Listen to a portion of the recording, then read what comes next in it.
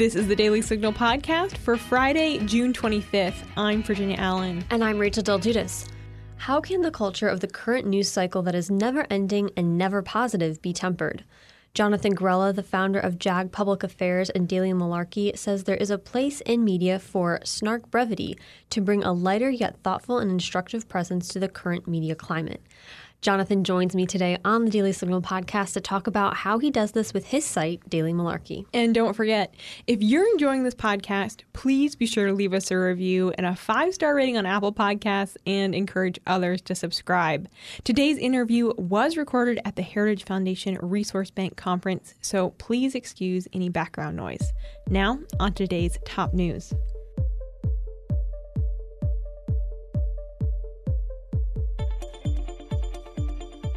The New York Supreme Court has suspended the law license of former New York Mayor Rudy Giuliani, saying the former mayor made demonstrably false and misleading statements when he was representing former President Donald Trump in his efforts to contest the 2020 presidential election. In its decision, the New York Supreme Court wrote via The Hill that, "We conclude that there is uncontroverted evidence that respondent communicated demonstrably false and misleading statements to courts, lawmakers, and the public at large in his capacity as lawyer for former President Donald J. Trump and the Trump campaign in connection with Trump's failed effort at re-election in 2020. The lawyers who represent Giuliani, John Leventhal and Barry Kamins, who are retired, said of the decision via The Hill, "We are disappointed with the appellate decision, First Department's decision suspending Mayor Giuliani prior to being afforded a hearing on the issues that are alleged. This is unprecedented as we believe that our client does not pose a present danger to the public interest." House Speaker Nancy Pelosi announced Thursday that House Democrats will soon create a special congressional committee to investigate the January 6th Capitol riot, per Reuters. I'm announcing that the House will be establishing a select committee on the January 6th insurrection. Again, January 6th was one of the darkest days in our nation's history. I've said it now 3 times. It is imperative that we establish the truth of that day and ensure that an attack of that kind cannot happen and that we root out the causes of it all. The Select Committee will investigate and report on the facts and the causes of the attack, and it will report recommendations for the prevention of any future attack. Pelosi's announcement comes after Senate GOP members blocked the creation of an independent commission to investigate the attack. Pelosi did not announce who will sit on the House commission, but it will include both Democrats and Republicans and focus solely on investigating the events of the January 6th attack. A judge in Florida is halting a $4 billion relief program from the Biden administration for farmers that leaves out farmers who are white. In her decision, U.S. District Judge Marcia Morales Howard said the program was governmentally imposed discrimination based on race. She also wrote that Congress must heed its obligation to do away with governmentally imposed discrimination based on race, adding that it appears that in adopting Section 1005's strict race-based debt relief remedy, Congress moved with great speed to address the history of discrimination, but did not move with great care. Mumford & Sons BAM member Winston Marshall is leaving the group so he can freely talk about politics. The popular folk rock group came under scrutiny earlier this year when Winston, the band's banjo and guitar player, wrote in a post on Twitter praising Andy Ngo's book, Unmasked. Winston was criticized for endorsing Ngo's book, which details the violence of Antifa. Winston issued an apology afterwards and said he was taking some time off from the band, but now the banjo player has decided to leave Mumford & Sons entirely, so he can freely express his political views without harming the band. On Thursday, Winston explained his decision on Medium, writing, "For me to speak about what I've learned to be such a controversial issue will inevitably bring my bandmates more trouble. My love, loyalty, and accountability to them cannot permit that. I could remain and continue to self-censor, but it will erode my sense of integrity, gnaw my conscience. I've already felt that beginning. The only way forward for me is to leave the band." Winston wished his bandmates all the best, saying they did not ask him to step away, but he made the choice freely.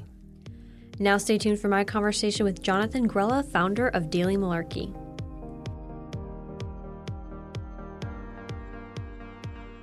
Virginia Allen here. I want to tell you all about a great way you can stay in the know on all the news the Daily Signal covers. Social media. The Daily Signal has an active presence on Instagram, Facebook, and Twitter. We are constantly posting news stories, clips from interviews, videos, and more across all our social platforms. Follow the Daily Signal on social media so you can get all the latest content from Reels on Instagram to video clips on Facebook and political commentary on Twitter. I'm joined today on the Daily Signal by Jonathan Grella. He's the founder of JAG Public Affairs. Jonathan, it's great to have you with us on the Daily Signal. It's great to be here in Texas. Well, it's great to be with you. Thanks for making time to join us. So can you just start off, Jonathan, by telling us about yourself and where was your start in conservative media? How did that happen? Yeah, sure. Came down to D.C. After undergrad to pursue my master's degree and started working on Capitol Hill, specifically at the National Republican Senatorial Committee, then worked in House leadership for a number of years, and then to the private sector, PR firms, foray into sports even, association world, and now as an entrepreneur and doing public relations, public affairs advocacy, and now this new project that I'm sure we'll get to. Yeah, well, let's talk about JAG Public Affairs. Can you tell us about it, what led you to create it? You bet. So for the past 6 years, I had run advocacy as Executive Vice President for Public Affairs for the U.S. Travel Association.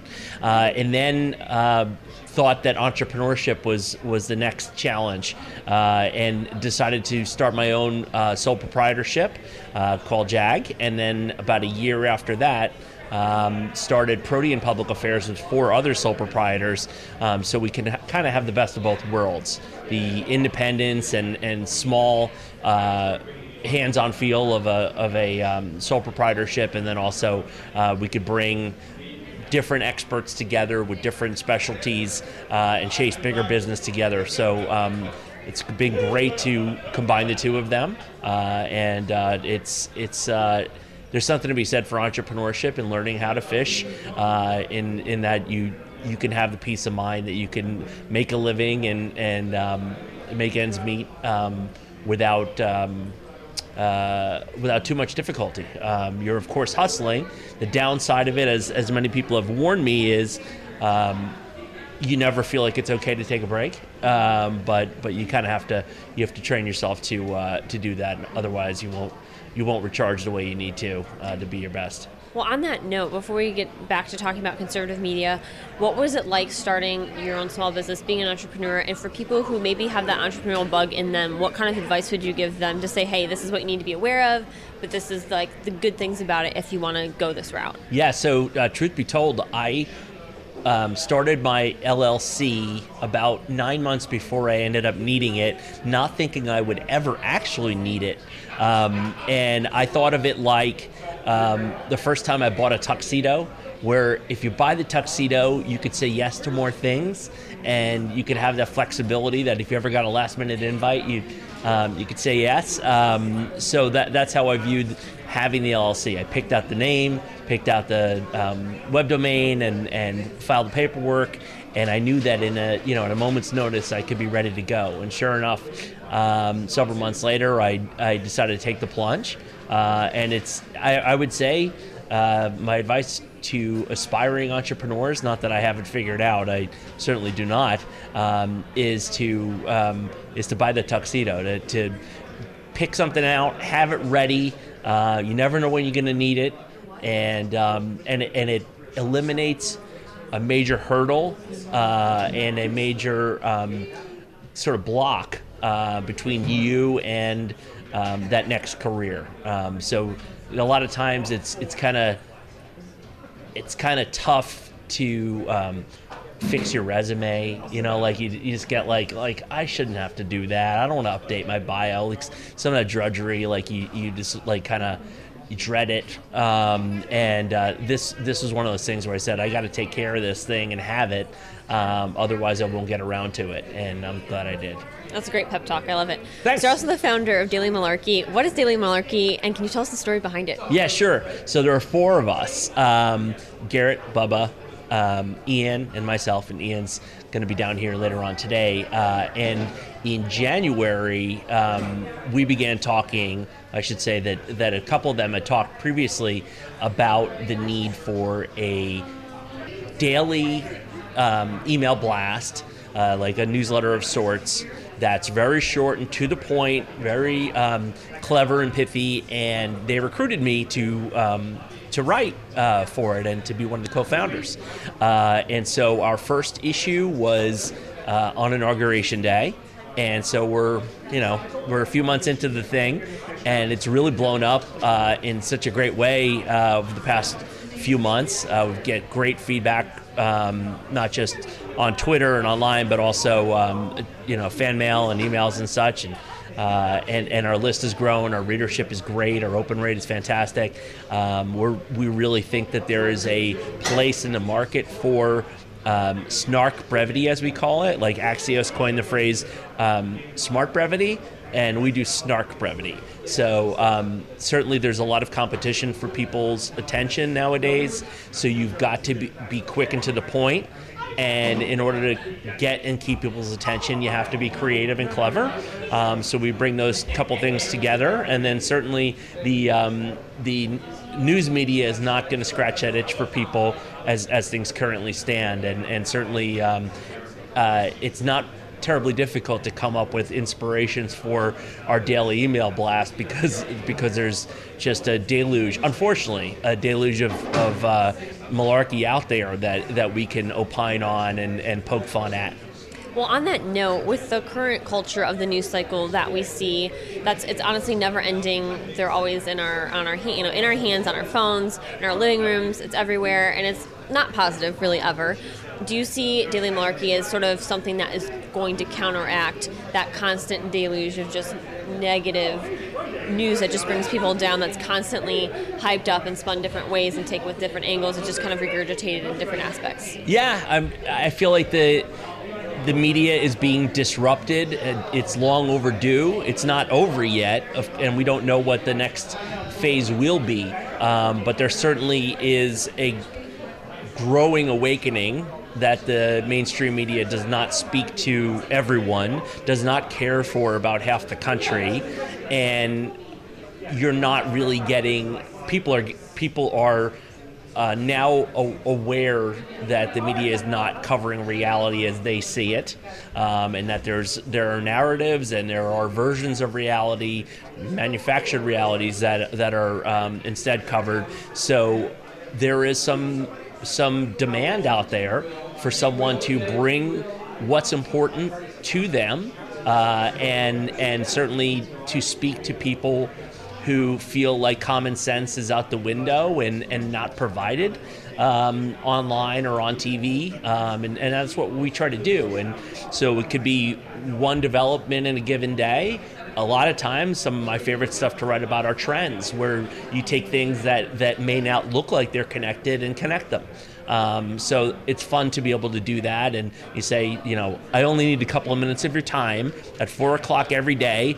I'm gonna send you this very quick, clever blast, and you'll be in and out, and you'll be smarter for it. You'll be a little entertained, and it's kind of a good deal. So we feel like the model's been validated thus far, and you kind of have to plug away at it every day over time. And as I've learned from entrepreneurship and my whole career, great ideas are a dime a dozen. It's execution where it's at.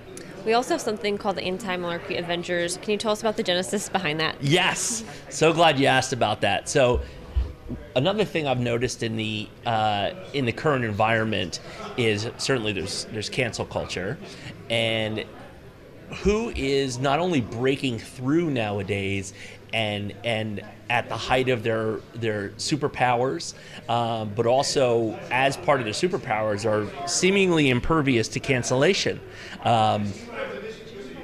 There are a number of names that I could bring up and will. But before I get, the names can be distracting.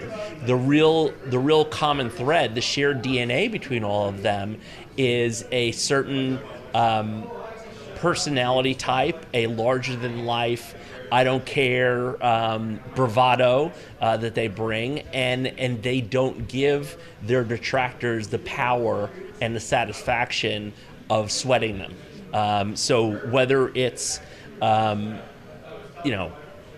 mean, heck, you could say, obviously Trump had, regardless of what you think of Trump has some of this DNA, as does Tucker Carlson, as does Dave Portnoy, as does Clay Travis, and so many other folks who are lightning rods. Joe Rogan is another one, and they aren't always conservative, but they are sort of no nonsense. You're not going to intimidate me.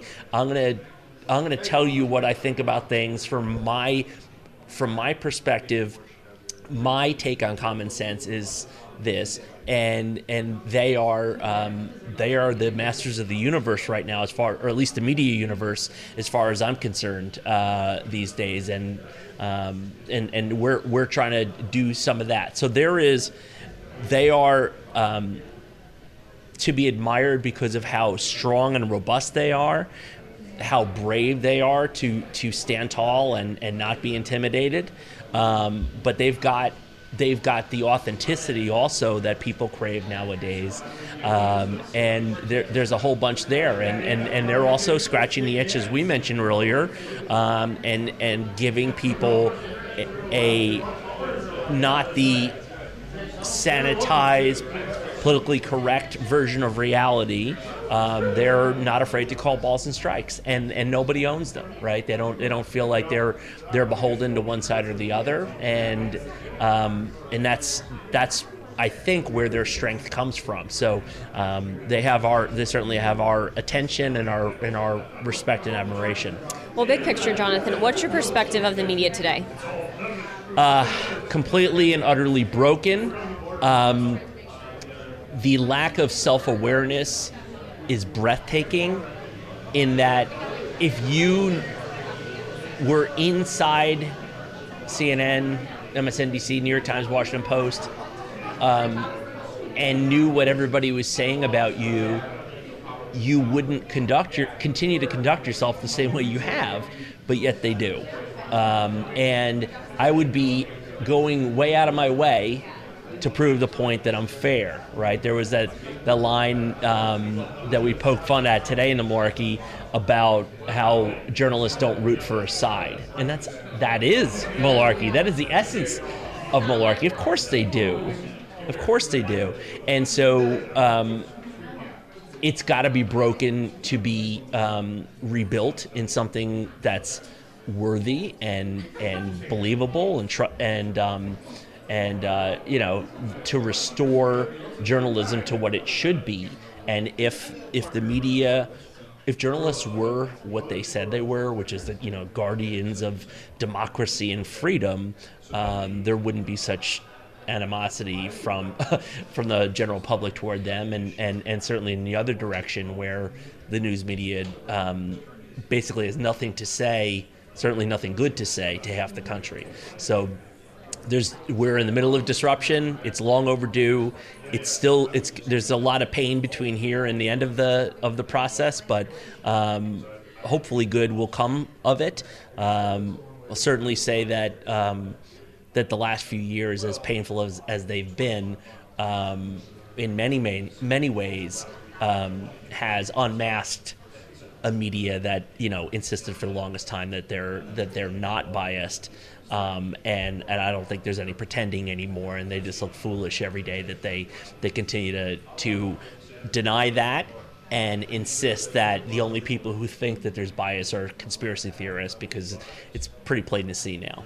Well, diving into the notion about biased media, as someone who's worked in media and public affairs, what have you learned or noticed or just observed about how the mainstream media generally covers and operates under a Democrat administration versus a Republican administration? That's very funny, because today's Malarkey is going to be about that.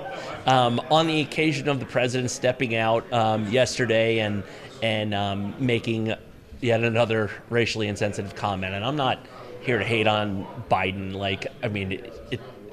he doesn't bug me the way he might bug some other people, but I can see through the stuff, right? See through the malarkey. And no politician gets to make dozens of racially insensitive comments and live to tell. I mean, ask Trent Lott and any number of other ones. And, whether Biden is talking about Obama being clean and articulate several years ago, and then any number, you ain't black, that comment, and that black folks don't know how to muster up an ID to vote, and now they can't find themselves lawyers and accountants. It's just this patronizing brand of condescending, progressivism, and my view is not only do the media hated Trump so much they would do anything to get him out, and they did, but they are obviously very protective of Biden, not just because he's liberal, but I think, to borrow a phrase from George W. Bush, this is the soft bigotry of low expectations when it comes to Biden, is he's not held to account for his gaffes, for putting his foot in his mouth, because they deep down inside know that he's not 100%. And I hate to say that, and it's sad that we're in such a spot, but I think that he's graded on a curve because they know he's not completely coherent all the time. Well, on that note, Jonathan, where do you see challenges and where do you see opportunities for growth? All right, so challenges, we don't seem to be anywhere close to the end of woke culture, political correctness, critical race theory, media bias, and any number of the topics that we tend to focus on at the Malarkey. So there's no shortage of things to cover. But it's unfortunate that the things that we view as sort of common sense and plain to see are still being grappled with around the country, right? I even have these conversations with family members, and they'll say, well, what's so bad about this thing or that thing? And they'll say, don't you understand? We've got a lot of work to do to educate folks. But we've also come a long way rather quickly, too. I think the public's wise to a lot of the nonsense that's out there. I hate to keep saying malarkey, so I'll say nonsense now. And so there is no shortage of things to cover. There's still a ton of work to do, but we believe we're on to something just based on the response we've gotten, the subscribership, the growth, the open rates, etc. There is an appetite out there for someone to kind of cut through the nonsense. There's another synonym, nonsense, and deliver to them Snark Brevity every day at 4:00. Make them chuckle a little bit. Maybe make them a little bit peeved from time to time, but ultimately delivering information in a way that was worth the 5 minutes you spent, taking it in. So that's what we hope to do. Jonathan, before we wrap up, you mentioned cancel culture. It's become rampant everywhere. What is the way out of cancel culture? As someone who knows media, where do we need to go to address this and move on? It's a great question because having worked in corporate communications and sports and some high-profile entities, the old textbook says that you're supposed to acknowledge the gravity of the situation and offer a very contrite apology and hold yourself to a standard that's higher than the law and ethics moving forward, and turn the page. And there are all these sort of maxims out there about how you navigate crisis, and I'm not saying there's nothing to them, but when it comes to this kind of crisis where a bunch of cancel culture cannibals are coming for your scalp, and essentially it's not about what you say, but you got stuck by saying something that they were able to seize on or even pounce. I know the left can't pounce, only Republicans can pounce, but they dislike you for who you are, and no matter what your apology sounds like or how contrite you actually are, you're not going to be forgiven. That's not the game. The game is is about destruction of everyone who's not them. So our tactics need to change consequently. And so the answer to that question is, don't give them the satisfaction.